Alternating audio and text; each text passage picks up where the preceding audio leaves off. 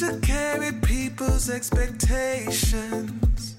An anchor on my heart held me in place. Thought if I keep them happy, I'll be safer. Till the day they all push me away. Learn the hard way. It will always be someone who thinks you're a player in this game of life, and they're the referee. Hey friends, you're listening to the Hope and Heart Pills podcast, where we're talking about racial justice and pop culture. I'm one of your hosts, Andre Henry. And I am your other host, Trishes. How you doing, Trish? What's going on? How's it been? Hosting by yourself? I'm pretty good. You know what, Andre? I was very nervous for the first of the two. I know. That I hosted by myself. I know. I was very nervous. Well, because I'm like a fangirl of Ruby's, first of all. Mm-hmm. So I was like, oh, great. The first time I'm doing it alone. It's like this person that I really admire. But actually it was pretty fun. I was like, I was glad I could sort of hold down the fort while you were away. And it was fun to kind of connect with these people. I know both Ruby and Torre would have loved to meet you. So we'll definitely have to have them back so they can have a chat with you. For sure. Yeah, I listened. It was really great. I thought you did fine. I don't know. I knew you were going to do fine. I wasn't surprised, but I knew how nervous you were to do it. So, well, I think I feel like you are more of a natural at this. I mean, you have been doing it longer too, but yeah, I think you're such a personality for a podcast, and the way you, just the way you talk, it's very like eloquent and for me, I'm just like a valley girl that like sometimes has ideas. So I'm glad that you enjoyed what we did. It was great. How are you doing, Andre? I know you had quite the trip. Yeah, I'm doing really good. I was in South Africa, in Cape Town, for 10 days-ish, something like that. And it was a profound experience. It was inspiring in some ways, discouraging in other ways, to connect with activists in Cape Town who are fighting for their communities, fighting for the dream,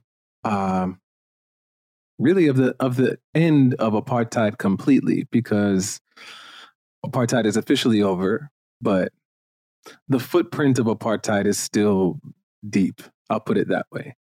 And so talking with people that are struggling for economic equality, for dignity, for education, for all these things, it was just really, really touching. And also, it was a wellness trip from the Empower Initiative. Shout out to Ben and Janelle McBride of the Empower Initiative. So it was all Black activists and organizers talking about, how do we center wellness in our pursuit of a better world, and practicing that together, having siesta time and time to relax, time to, visit some of the natural wonders that are in Cape Town, all that kind of thing. So just a great time. I'm processing a lot. I think I'm going to be processing a lot for a while. I'm sure that some of this is going to show up in my next book. And I'm also glad to be back, though. I'm also glad to be back. I missed American food. And also like my studio's here, and it's, I'm trying to make sure that I stay on schedule to release a song every 3 to 6 weeks. So it was like, this was great, but when it was time to go, it was also, I mean, a little bittersweet. I was a little sad to leave South Africa, but also excited to come back home and get back into the swing of things. Yeah, I love the feeling of coming back home. I love traveling. I definitely have a travel itch right now because I haven't really gone anywhere in a while. And usually I travel quite a bit. But I was just thinking the other day, I gotta get out of here.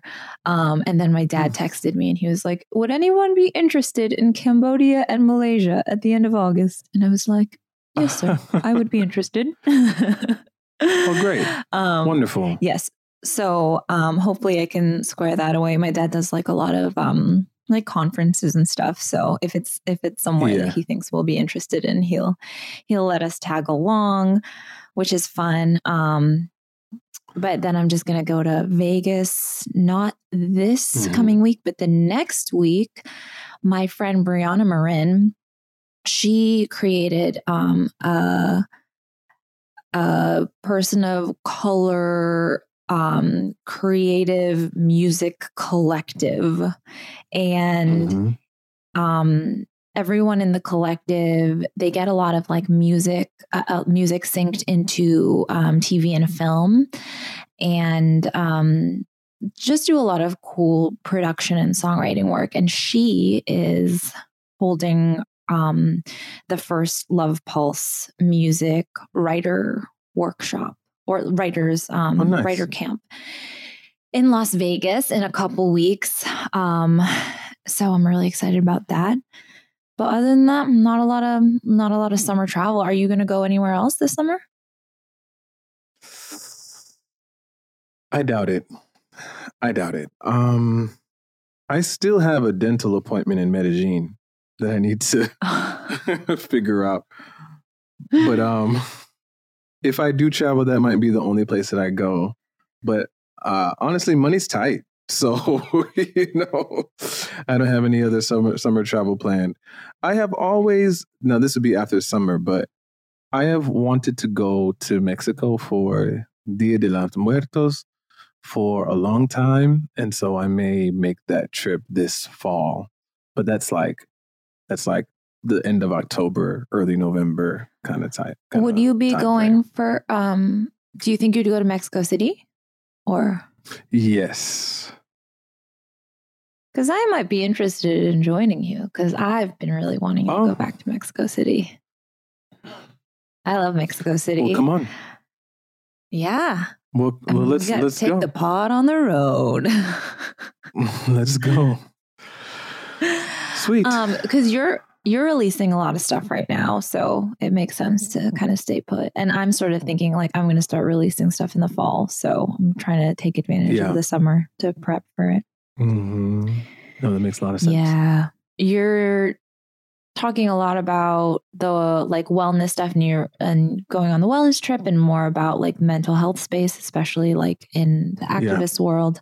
And yeah, I was just wondering, like, do you have a routine? Do you have like a daily routine kind of thing? Yeah.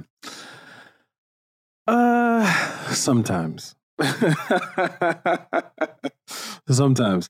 I will say I tend to like create a routine. I stick to it for a while. And when I'm on it, it's so good, like I'll wake up in the morning, do all the rising stuff, like have some tea, read some poetry, meditate, all of that stuff where it's just taking my time getting ready for the day, shower, get into some deep work, take a break to eat, finish up the work, take another break to eat, and then do music. That's usually when I have a routine that looks something like that, Yeah. Lately, it's been hard for me to stick to the same thing, but generally speaking, it is right now kind of rising, breakfast, all this stuff, prep for the day, and then work, break for lunch, work a bit more, and then it's study and music. Yeah. What about you?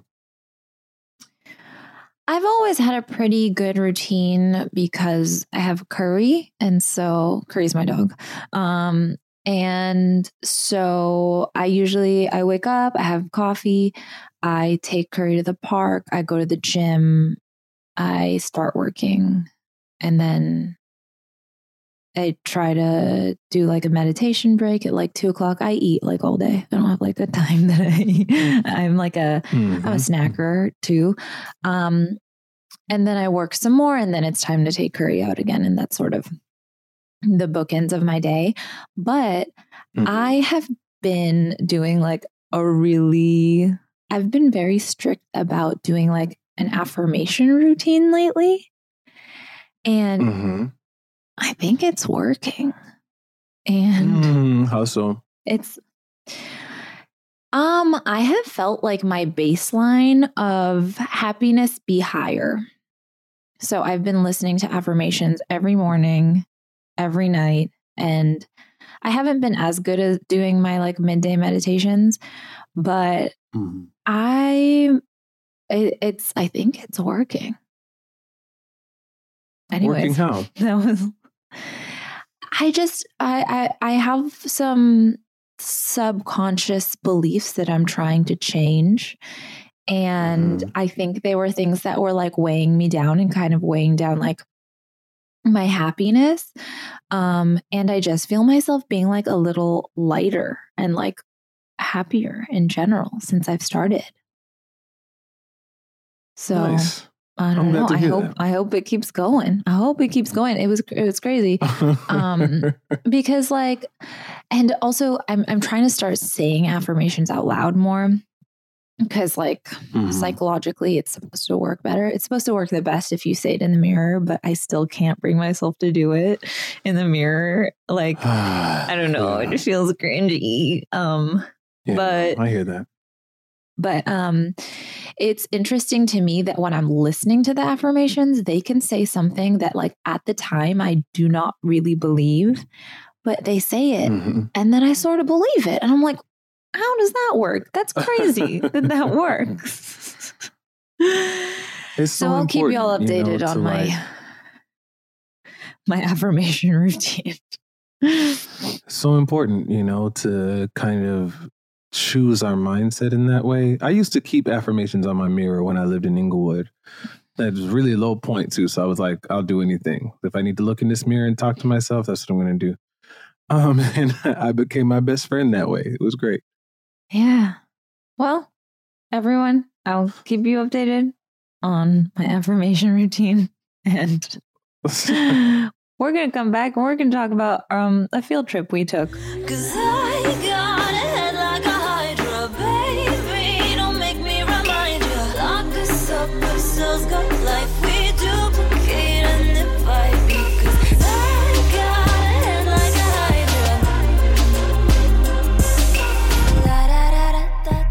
Hello, everyone. You are listening to the Hope and Hard Pills podcast. We are talking about The Little Mermaid today because Andre and I took a little field trip over the weekend to go see The Little Mermaid, the live action remake at Universal City Walk. And I think we both enjoyed seeing it. Seeing a movie is fun. Yeah. Seeing a movie with your friends is fun. But we had a lot of thoughts about it. I think, Andre, you probably had more thoughts about it than me. So I'd love for you to start us off. Yeah. I mean, I liked it. I really did. I liked it altogether. I loved the movie. I was prepared to be disappointed with, song choices and things like that. But I mean, I found Halle Bailey's performance to be like compelling, emotional. When she sang "Part of Your World," I was really taken away. I thought that she did an incredible job. I'll talk about things I liked and didn't like before I say, I guess, the thing that I'm like, all right, the part that's interesting to me. So I think those are the high points, like Halle Bailey's performance. Every time I always want to say Halle Berry, like every time. I know I want to say Halle Berry so bad, but it's Halle Bailey. All right. Great performance. And, I grew up with Sebastian the Crab. We were all very excited that there was a Caribbean character in a Disney movie. And so I was very pleased that Under the Sea was not terrible. It was a good rendition of Under the Sea, I think. That said, I didn't love all the new songs. I liked the Scuttlebutt. When the Scuttlebutt came on, I was like, what is happening? But as it continued, I was like, no, this is not bad. I actually think I like this song. But the other two, I do like think we could have done without. Yeah. I mean. Oh, yeah. Yeah. Did you want to say more about that? No, I just like the Scuttlebutt. I texted Andre yesterday and I was like, sometimes when I'm alone in my car, I listen to the Scuttlebutt. So you have the soundtrack. You're streaming the soundtrack somewhere. I just listen, like, not the soundtrack, literally just the Scuttlebutt on Spotify. Just the Scuttlebutt on Spotify. Yeah. I mean, I think that was a good addition. Daveed Diggs' Caribbean accent was terrible. It was the worst. And it was crazy because so there were other people who had their Caribbean accent on, and every one of them sounded better than him. I didn't know it was Daveed Diggs first off when we were listening. I was just like, so I'm trying to coach myself like, Andre, well, maybe this actually is a Caribbean person, but it's from an island that you haven't heard the accent from or whatever. But the more it went on, I was like, nah, I think this person just can't. And then you told me after it was Daveed Diggs because they were going for name recognition. And so every person who came in that actually had a Caribbean accent, I was like, why aren't they Sebastian the Crab? Because they totally could do this better. Even the women, I was like, why isn't she Sebastian the Crab? And then I saw an interview with someone interviewing Daveed Diggs, and they were talking about, where Sebastian the Crab is from, and was it hard for him to learn, or was he struggling with the accent? And he goes, and kind of flippantly, he was like, Sebastian the Crab isn't from anywhere. He's from under the sea. And I found that disrespectful. Interesting. I found that highly disrespectful. Because for one, it's nonsensical, because if he's from nowhere, why are you being paid to do an accent and sing calypso music? So clearly he's from somewhere. They don't do that in Minnesota where they, you know what I mean? So number one. Number two, there are Caribbean people like myself who actually have fond memories connected to this character and to our music and to our culture. And so what it could be taken as, you didn't put in the effort as much as you could have because it didn't matter to you. Now, I can't say that he did or didn't, but that kind of comment could be interpreted that way, well, he's not from anywhere. No, we know what kind of accent Sebastian has. Right. It's a version of erasure. You're just going to pretend that this accent didn't come from anywhere, that you're not doing a caricature of someone else's accent. That is like kind of gaslighty. And absolutely. I was livid because not only Samuel Wright was the original Sebastian the Crab in the 1992 film, A Little Mermaid, right? My mom bought us this sing-along tape that Samuel Wright was the host of. And so, of course, he sang Under the Sea, and we watched that video every single day. Because for us, this is the only Disney movie where there's a Jamaican character. I think so. Yeah. Because that accent's not Trinidadian. That accent's not Bayesian, Yeah. So, Sebastian was our man. And I actually remember before this movie came out, there was a Jamaican comedian that was like, I can't wait to hear Under the Sea. And she did her version and it was so funny, So this is something that, I'm not gonna, throw a bottle through any, through any Disney windows or anything over it. I just thought, how disrespectful to say that about cultural representation, especially when we're talking about a movie that where representation has been elevated so much for having a Black Little Mermaid, right? Yeah. For you to say, it doesn't matter where Sebastian is from, or if I get the accent right. Yeah. Yeah, it is the erasure, but it is a form of appropriation of just like completely, you're just going to take what you want from this culture and not feel any obligation to representing the culture in a way that honors it. Is the thing about appropriation is that like most of the time it's just lazy, like, and that's what it sounds like it is. He's just being lazy. That's really disappointing to hear. I thought like he would have like a speech coach, like an accent coach, that they would have been taking it really seriously, especially because it seemed like they wanted to take such a strong stance on representation and diversity. And maybe he did, but his answer to that question just made it seem like it was just a throwaway thing, right? Because if you went through all that work, I would imagine that your response to that would be, so, I was listening to, Trinidadian music or to Jamaican music and, all this kind of stuff, but it's really hard. It's really difficult. So I tried my best.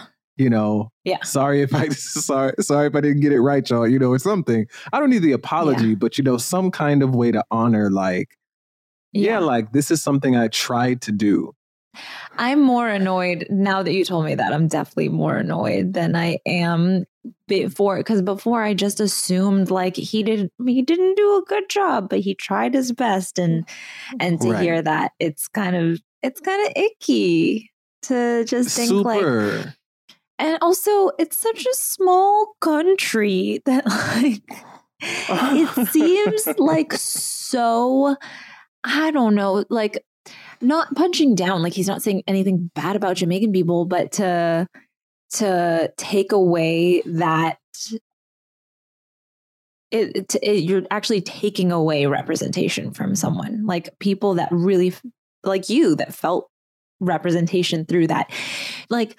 The fact that, first of all, growing up, you had to feel representation through an animated crab. Like, that's how lacking it was, right?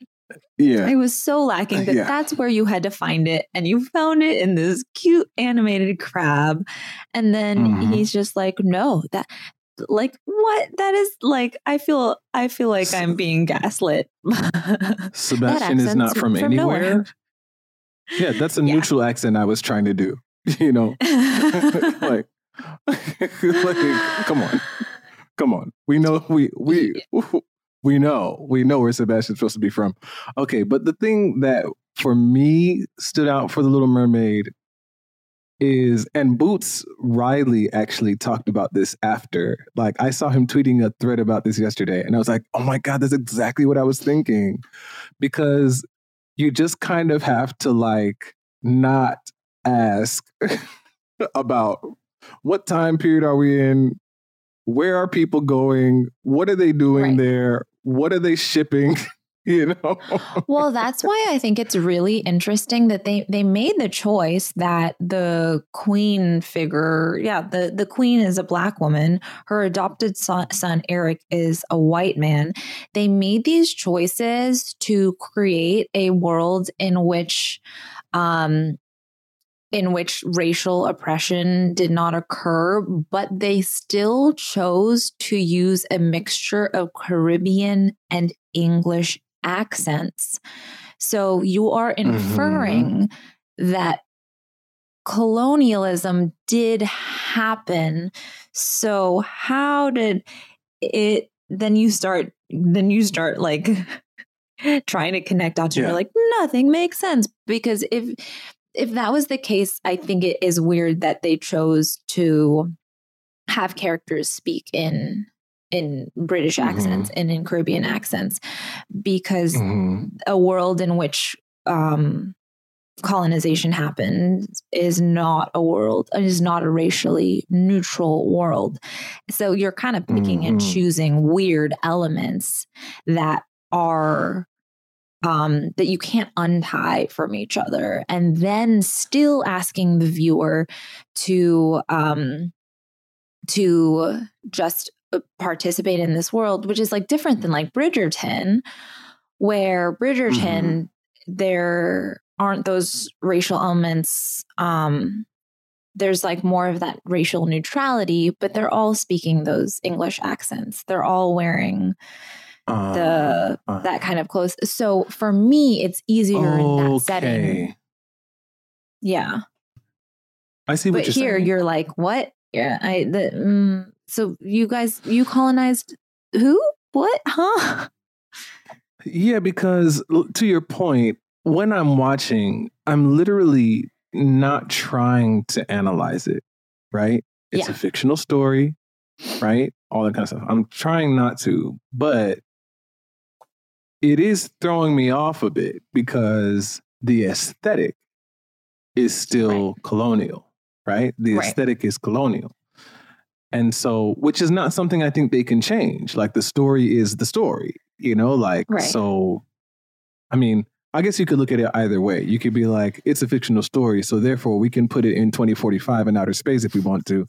But, you know, but I mean, it doesn't seem like the aesthetic would be something that you would change. And so for me, the other reason why I'm trying not to analyze it so much in the moment is because as an activist, we can have our social justice lens on all the time, and it becomes kind of like these apocalyptic goggles, and you can't enjoy anything. Like everything is, you know, everything. You just analyze the joy out of everything, theorize it out of. So that's another reason why I was trying not to do that. But it was hard.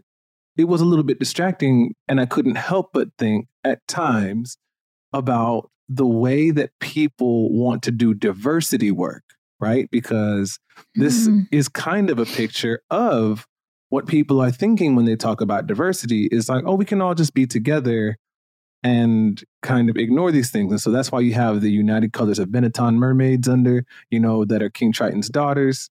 And, you know, King Triton has a Spanish accent, and you know, you have the British accents and the Trinidadian accents and the Jamaican accents, and the black woman is sending her white son and the black woman off to, you know, be adventurers and discover new lands, I guess, which, I mean, there were slave ships named Adventure. I can't not remember that, you know, when that's happening. Right.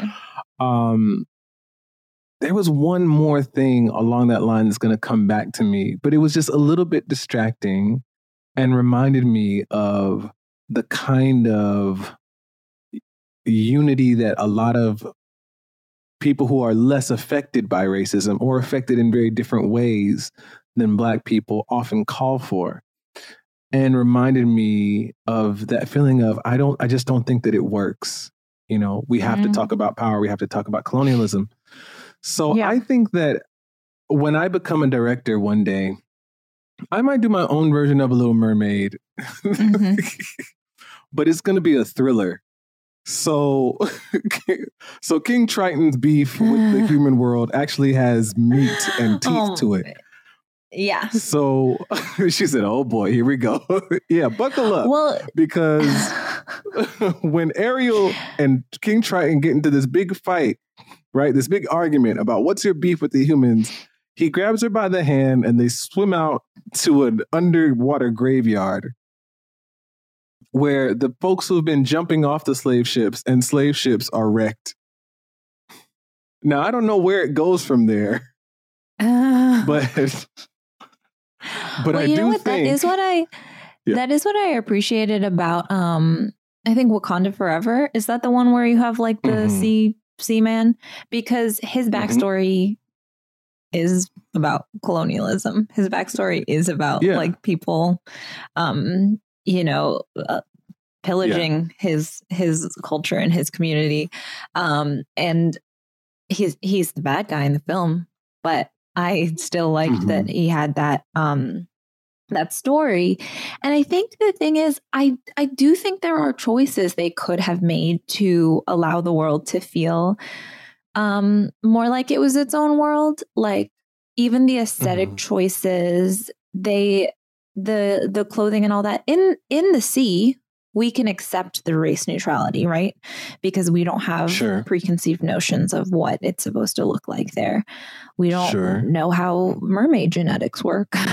But yeah, absolutely. But you know, they made choices. Yeah, I think the artistic choices were a little messy for my brain. But again, we're like coming through from very particular lenses. But I was like, yeah, all of their clothing could have been more similar to each other. Everyone on that island, instead of being some people were wearing European clothing and some people were wearing sort of like the scraps of European clothing. And I think that, and it's interesting as we're having this conversation, I'm realizing like how much of it is really in the accents. But yeah, because the Queen had a British accent. She could have had a Jamaican accent, right? She could have had a Caribbean accent. That's true. But right. She had a British accent. She could have been Caribbean. So why did she, they did make choices. They did make choices and still wanted us to be in a neutral place, which is interesting. They did. And I hasten to add again, it was great. It was an entertaining movie. It was a feel-good movie. You know, like we're not saying like they should redo it or anything. These were just things that are a little bit distracting. And that brought me back to the thing that I was trying to remember, that I was like, okay, we could have put some more thought into this. But it also takes me back into my thriller idea. So, but one was just a simple, what are y'all going to eat? Because they eat a lot of fish in the Caribbean. So like now that Ariel's a human, like what is, I don't know. Like only land mammals.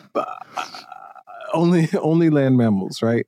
Which is another part of my thriller idea, because when she gets to be a part of the human world, she realizes how much fish they eat. And now the story is about Ariel escaping. She made a mistake.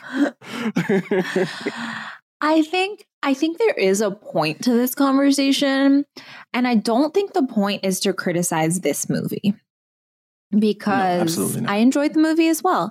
I think the point is, how can we make art that is true escapism for people who are constantly facing harm? And I think there are choices that you can make that create true escapist art. And I think it is something valuable to think about, because that is really valuable for people who are constantly under the weight of the world in that way. Yeah. And, you know, you and I are artists as well. We are both artists who don't shy away from directly addressing things in art, but equally as important is the art that takes you away from that thinking and that sort of feeling. And I do think that is important to think about and explore.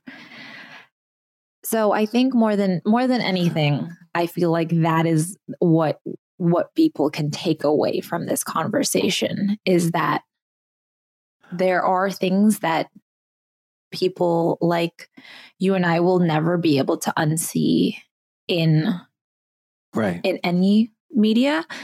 But there are certainly ways that it can be done. There are ways and choices that it can be done, that it can just be like a joyful and freeing experience. I think that's an amazing point, you know, and a question to consider, you know, and it makes me think about, you know, again, I think part of the, you know, there were a lot of people, or some people, I should say, who talked about like, well, why are we shoving diversity into this rather than creating new stories, right?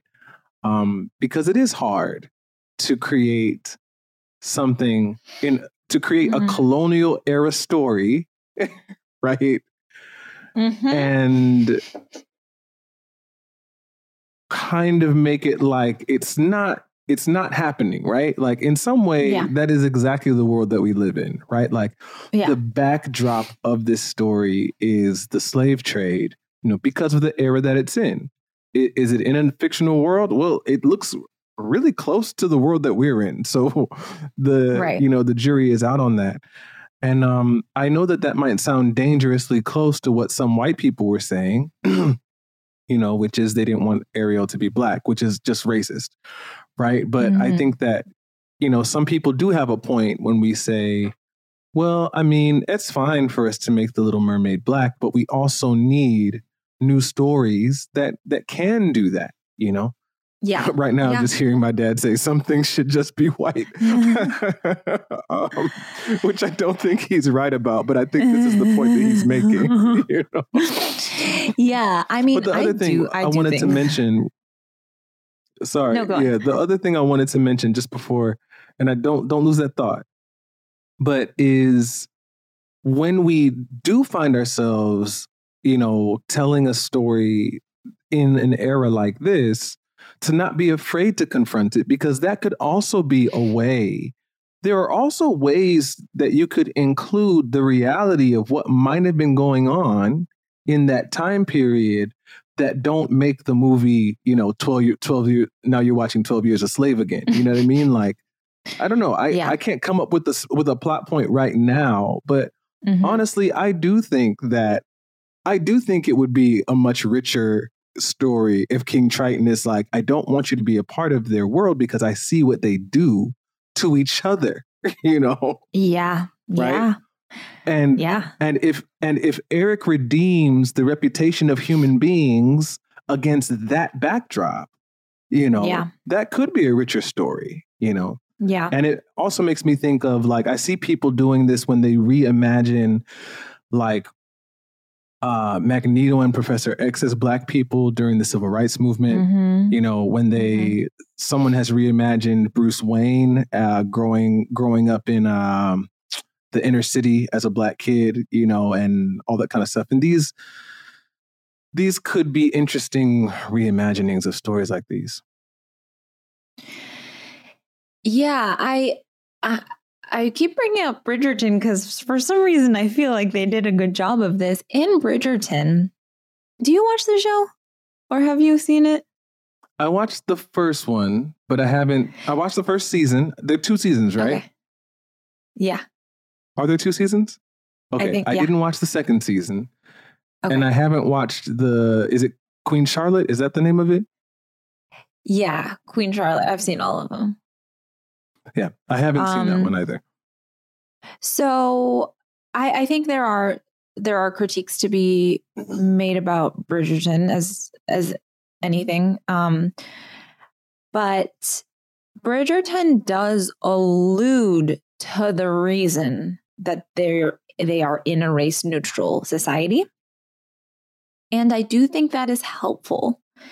Because, so they basically allude to Queen Charlotte. They allude to, at some point, the prince married a Black queen. And now we live in a race neutral society. Oh, wow. And it alludes to that. Yeah. And so, it's not, they at no point in this show, harp on this, but they allude back to, it's a thing that happened. Right. And it still allows you to be in that space. But the other thing I would say is, for artists and creators, it's like, there's always going to be a criticism and it's always going to be messy because dealing with these things, it's just inherently messy. And so thinking about, thinking about the some things should just be white. It's like, does the weight of Halle Bailey being a Black woman in this film outweigh any of these critiques? In my eyes, 1,000%. And I'm glad they did it, even though there are still messy elements to it. I'm glad they did it. I think it is better to try to do it, even if it's going to be messy and even if it's going to not be the exact escape that you would hope it would be. I admire the effort of just trying. And because I remember when the trailer came out, it was just so emotional, like watching all these little girls like light up, seeing themselves and like knowing like I had that to a small degree as a child. Like I had Princess Jasmine and I had Pocahontas, even though I'm not indigenous, but she was brown and I was like, wow. Right. And I still love that we have a black mermaid, even though I'm confused about the structure of the family that she's just married into. Yeah, I agree. I think that, there's a reason why, when you are in grade school, you learn to add and subtract and multiply and divide numbers. And the alphabet is a different thing until you get to 9th or 10th grade. And you're like, what? Variables, right? Like there's a reason why that why that happens in that way. And this is a children's story, a children's film, and so it doesn't have to, give us an accurate portrayal of whatever era they're supposed to be in, right? It did what it needed to do. And I would probably watch it again just to hear Halle Bailey sing, Yeah, it was great. We enjoyed it. Although the theater did not have popcorn. And that was sad. But other than that, right. Other than that, it was a good time. And I do think that Disney also has made more and more great and diverse new stories for children too. And the new stories that they have created have been incredibly emotional and deep and rich. And I think both of those things, the remakes do play a role because it is, I don't want to say like some sort of reparation, but it like feels like that a little bit in like my little kid soul, like knowing that I had like so little when I was a kid, it like does sort of heal a little part of me being like, oh, there's more of that. But also making those new stories and also cool how art can be, art that's even like meant for children can play such a big role in the society that we create. Yeah. Thanks again, everyone, for listening to the Hope and Heart Pills podcast. We love spending time with you, and we're going to pass it over to Ross, who's going to tell you how to keep in touch and all that other kind of stuff. And we'll see you next time. Bye. Thanks for choosing to listen today. You can catch up with our hosts online. Trish's is at Trish's Music, that's spelled TRISHES, music on Instagram, TikTok, and Twitter. Andre is at The Andre Henry on Instagram and TikTok, and at Andre Henry on Twitter. Catch the songs you heard today and more of their music on Spotify. If you'd like to support what we're doing here and see the video of Andre and Trish's conversation, you can join the Patreon at www.patreon.com/Andre Henry. Thanks again, and we'll see you next time.